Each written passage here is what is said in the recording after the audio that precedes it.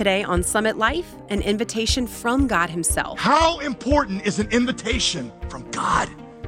Everything else compared to that is lame. It's ridiculous. It's not really even that relevant. So if there were an invitation from God, wouldn't it trump everything else on earth? Any excuse we ever give pales in importance to the invitation we've received.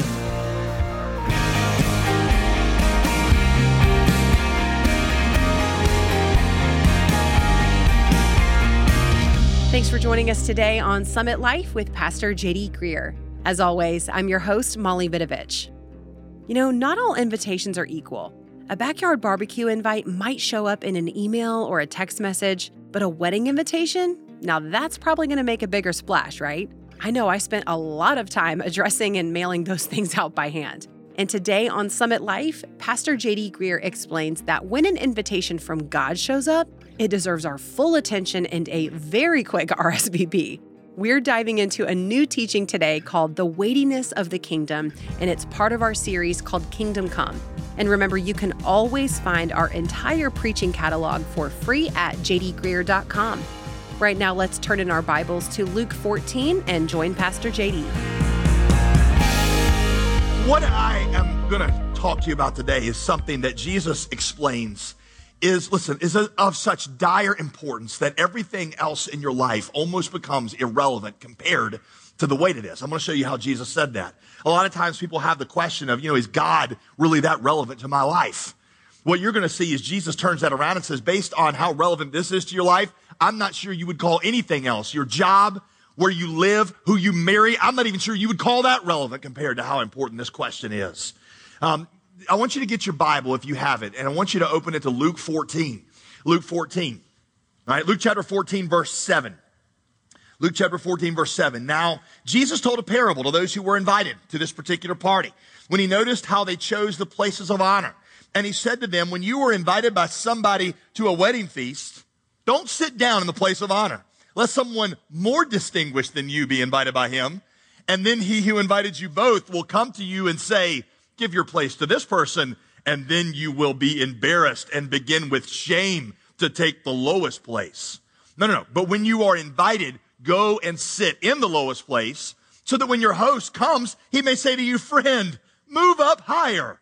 Then you will be honored in the presence of all who sit at table with you. For everyone who exalts himself will be humbled, and he who humbles himself will be exalted. Now, at first, this just seems like really good, practical, social advice, doesn't it? I mean, you get invited to the wedding of the daughter of the president of your company.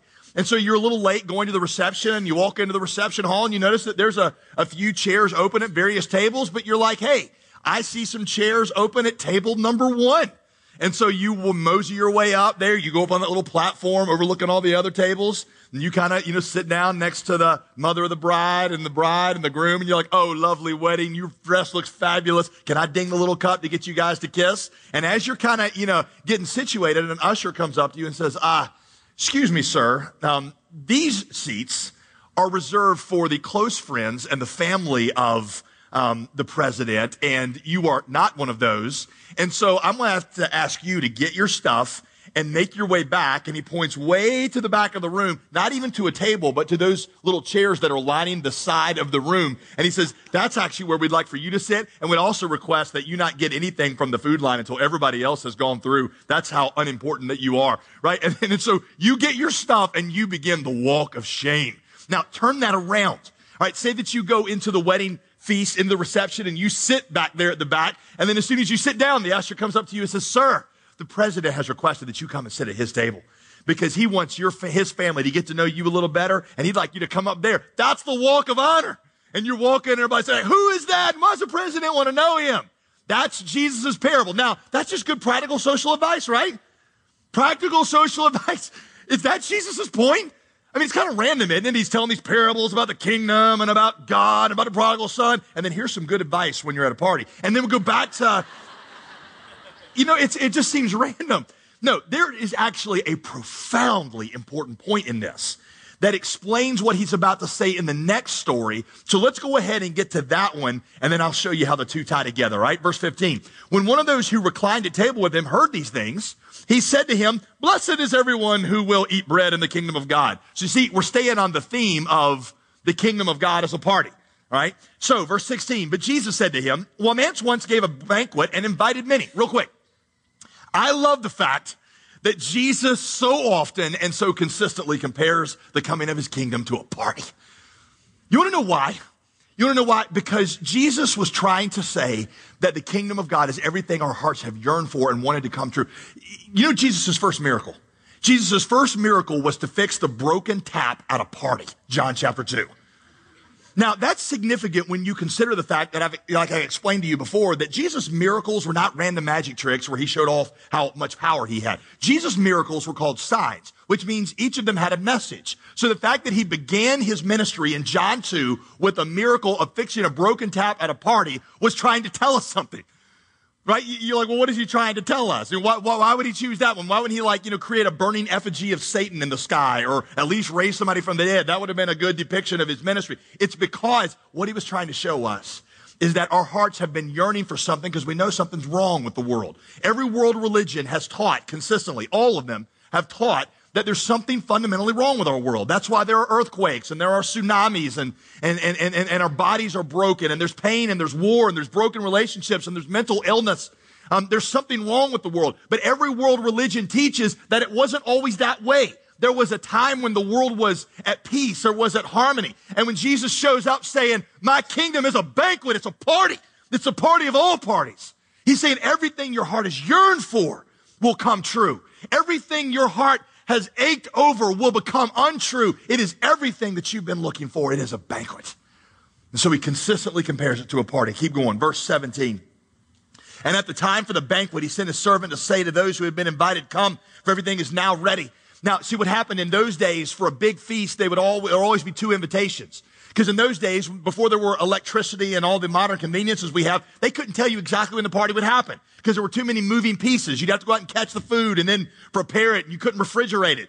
And then you had out of town people coming, and there was no telling when they'd be able to show up. So they'd have a first invitation where you would RSVP to the party, and then there'd be a second invitation telling you everything is now ready. And you were supposed to come on if you RSVP'd yes. So Jesus' story, these people have RSVP'd yes already, and now they just send out the word that says, it's time to come. Everything's ready. So, verse 18. They all alike, however, began to make excuses. And the first one said to him, I bought a field, and I got to go out and see it. Please have me excused. Question. Who buys a piece of property without ever having looked at it? And even if you hadn't looked at it, what's so important about it that you got to go look at it right now? I mean, it's dirt. It's not going anywhere. That's a pretty lame excuse. Verse 19, another one said, I have bought 5 yoke of oxen, and I need to go examine them. Well, that didn't make a whole lot of sense either. I mean, buying 5 yoke of oxen was a major investment back then. It's like buying a car today. You can imagine you're walking out your door, and your friends are like, where are you going? You're like, I bought a car. Like, what kind is it? I don't know. I just gave some dude $12,000 on the internet, and I got to go see what I bought. That didn't make any sense. That's a lame excuse also, verse 20. And another one said, I've married a wife, therefore I cannot come. Right, because the last thing a new wife wants is to get dressed up and go to a nice feast and eat finger foods with rich people. That's the last thing she wants. Oh no, she'd much rather stay home and watch ESPN with you and eat foods that in Etos, Cheetos, Doritos, Taquitos. That's what she wants. Right. See, these are pretty lame excuses. Verse 21, so the servant came and reported these things to the master. Then the master of the house became angry and said to his servant, go out quickly to the streets and the lanes of the city and bring in the poor and the crippled and the blind and the lame. What? What rich person does that? And people, my friends can't come to my birthday party, so go get me a bunch of homeless people. Go get me a bunch of poor people. Go get me a bunch of ex-cons and bring them in. There are 2 shocking things about this story. The first is that the original people did not respond to the invitation of this incredibly important man. The second shocking thing about this story is that he filled up his house with the poor, the blind, and the lame, and the crippled. Verse 22, then the servant said, sir, what you've commanded has been done, and there's still room. Verse 23, the master said to the servant, go out to the highways and hedges and compel people to come in so that my house may be filled. Now, we really go a step farther. Because now he's telling them to go out to the highways and hedges. In Jewish parlance, what that meant was, I want you to go outside of the city to where the outsiders live, people that are not accepted within Jewish society. We're talking about people who are street people who run the highways, people who are prostitutes, people who are so far gone that they're not even accepted in our cities anymore, people who live in the hedges, people with rough past, sinners. And I want you to bring them in. Verse 24, for I tell you. Notice, by the way, that at this point he switches into the first person. Up until now, he's been telling a story in the third person. Now he switches in the first person and he says, I tell you, none of those men who were invited shall taste my banquet. He's talking about the Jewish rejection of him. You see, the Jewish people in that day were the ones who had received the first invitation to the party. And they had RSVP'd yes. That invitation came from the prophets. And they said, yes, the Messiah is coming. We want in. We want a part of the Messiah. And so Jesus comes. He's like the second invitation. And now that he's here, they got 100 reasons why they don't have time for him and they're not paying attention to him. And most of them have to do with just the normal day-to-day task of life, getting married, pursuing a job, buying real estate. And so Jesus says, you go out to the Gentiles, you go to the outcast, you go to the marginal, you go to the sinners, because they'll understand how incredible of an opportunity it is to be invited to the king's banquet. This really bothers Jesus, by the way. You know how I know that? Verse 25 says right after this, he turns to this big group of people that are following him. And he makes this statement. He says, if any of you comes to me and does not hate his own father and mother and wife and children and brothers and sisters, yes, even his own life, he can't be my disciple. Now, some of you see that word hate and you're like, what? I mean, Jesus is telling us to hate our mothers and fathers. I thought Jesus wanted us to love our mothers and fathers and our children and our wives and to honor them. Yes, anybody who has followed Jesus will tell you that the result of following Jesus is that you begin to love your family more, not less. But what he is saying is this.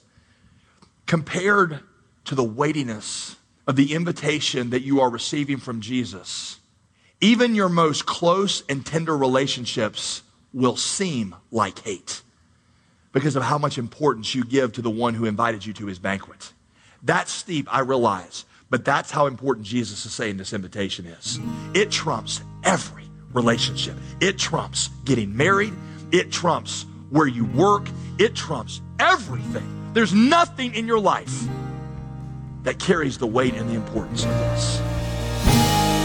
Thanks for listening to Summit Life with J.D. Greear. If you want to know more about this ministry, visit us online at jdgreear.com. You know what? We appreciate you. Yes, you, our listeners. It's an honor for us to be able to be a source of encouragement for you each day. Did you know that these Summit Life broadcasts are only one of the ways that you can keep up with Pastor JD's ministry? Now, if you're like me, I spend a good amount of time on my phone. Okay, maybe too much. Did you know that you can follow Pastor JD on social media? Why not get some biblical insight as you scroll? Just search for Pastor JD Greear on Facebook, at Pastor JD Greear on Instagram, and at JD Greear on Twitter. Follow along on all your favorite social media platforms and stay up to date with this ministry while filling up your timeline with encouragement from God's Word. But for now, go ahead and set your phone down for just a few more minutes and let's get back to today's teaching. Once again, here's Pastor JD. So what Jesus has done in these two parables is he has taught us the two reasons that most people miss the kingdom of God.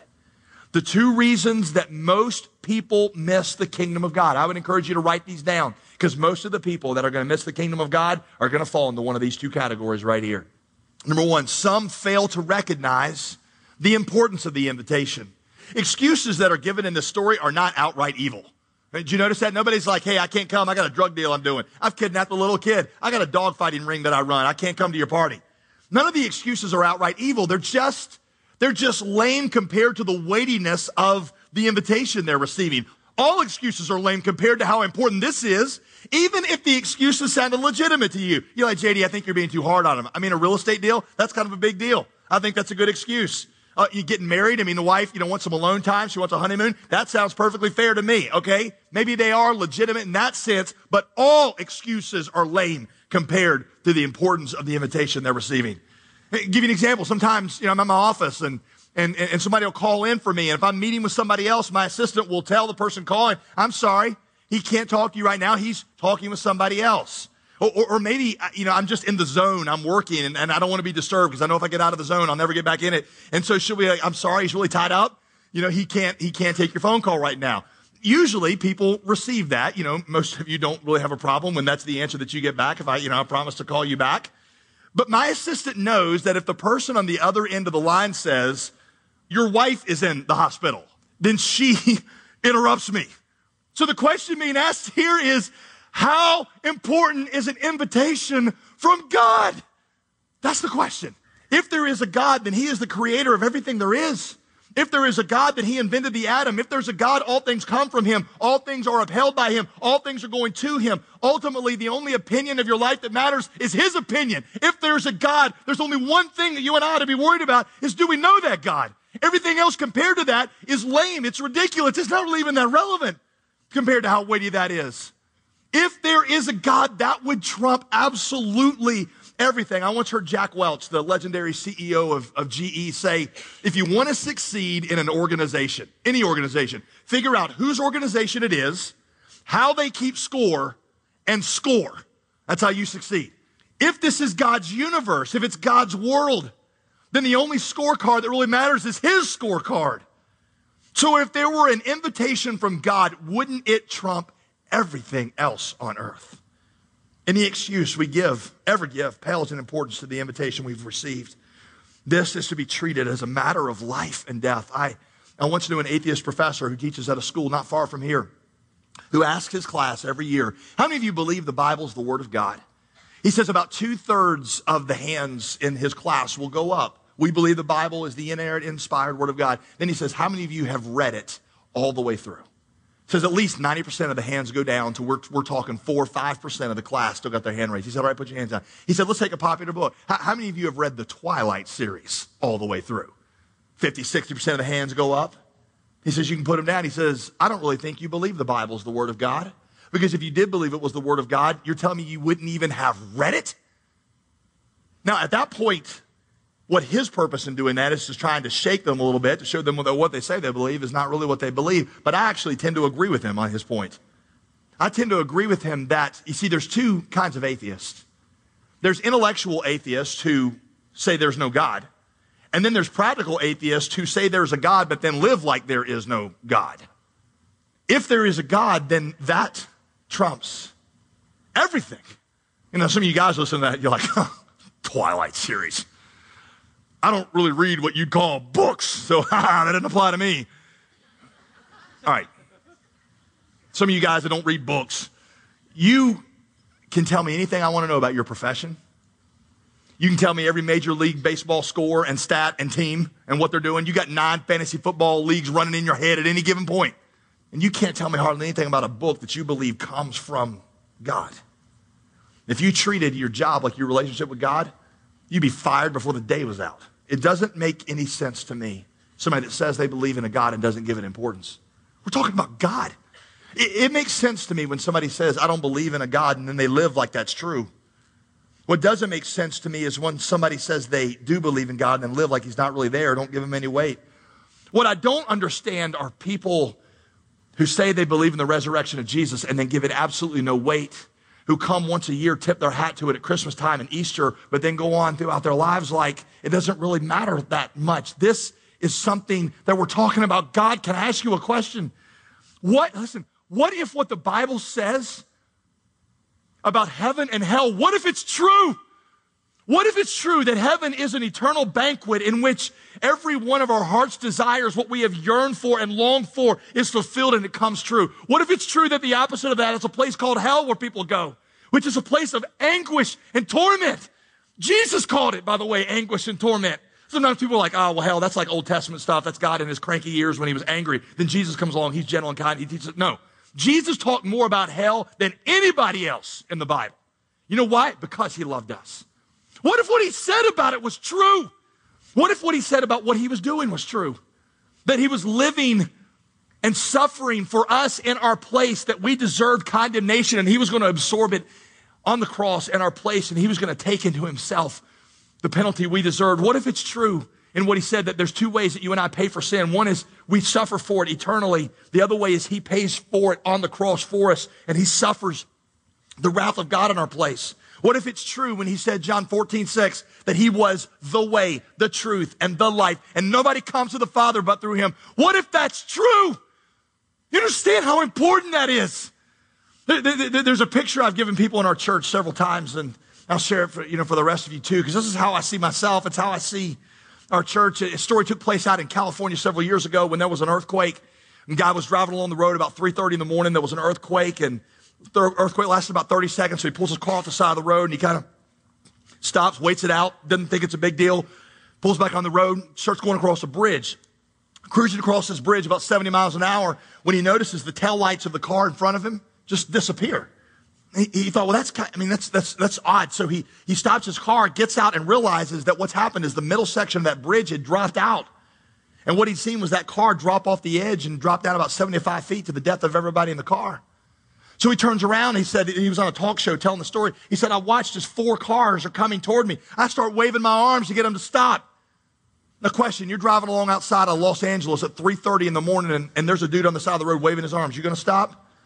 No, this guy said he watched as 4 cars drove right by him at 70 miles an hour and plunged to their death. He said, I looked and saw a bus coming across that bridge. He said, I made up my mind that if that bus went across that bridge, it was going to take me with it. He said, so I stood right in its path and I waved my arms. I took off my shirt. I started to wave it. That bus honked its horn and flashed its lights, trying to get me to move. He said, I wouldn't move. That bus driver got out, started cursing at me. But then I showed him what I saw, and the bus driver saw it, so he parked his bus so nobody else could go off the side of the cliff. Here's the question I ask. What if you had been the first one to be at the scene of that accident? Isn't that what you would have done? Of course. I mean, how could you not? Would you have cared that people thought that you were a moron out on the side of the road? No, because you see something they don't see. I get notes here from people who visit our church. They're like, oh, I love your church, love the music, but I feel like you were a little too passionate. I feel like you yelled too much. There's a reason that I talk like this.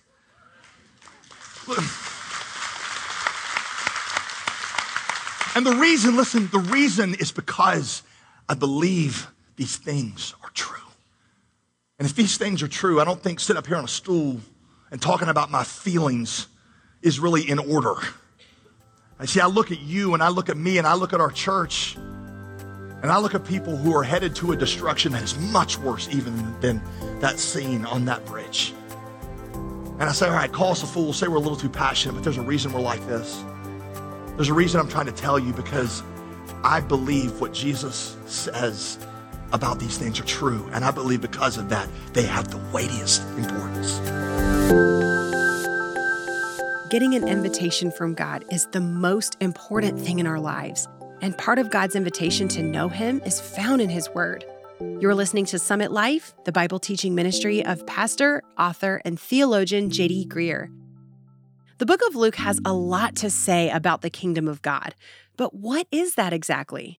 I recently asked Pastor J.D. to help us understand that a bit more, and here's what he had to say. The kingdom of God, Molly, is the world as God intended it to be. It's the world when God is ruling it. We live in a fallen world where, Jesus himself refers to Satan now as the ruler of this world. It means that he's usurped the kingdom. And so one of the things we do when we become followers of Jesus is we begin to represent the kingdom, and we begin to pray like he taught us to pray. Let your kingdom come. We live in what theologians call an already not yet experience of the kingdom, which means we already have the kingdom of God, but we'll never experience the fullness of it until Jesus comes back. In the meantime, we are, through our prayers and through our spirit-filled labor, we are bringing his kingdom into relationships, into situations of injustice. We're able to bring creation as God intended it back to earth. One of the reasons we've given these 20 devotions to go along with our study of the Gospel of Luke is because we recognize that these are not just things we're supposed to learn, they're things we're supposed to experience and to do. And so a good way of learning more about your role in bringing the kingdom to earth. One of the ways you can do that is by diving deep into the Gospel of Luke. And this little book, Kingdom Come, these 20 devotions will help you do that. We'd love to send you a copy of Kingdom Come, 20 devotions from Luke, with your gift of $35 or more to this ministry. Call us at 866-335-5220 or visit us online at jdgreear.com. I'm Molly Vidovich, and I'm so glad that you joined us today. Be sure to come back tomorrow, where we'll learn a lesson in gospel irony, and Pastor JD will explain the parable of the wedding feast. See you Friday here on Summit Life with J.D. Greer. Today's program was produced and sponsored by J.D. Greer Ministries.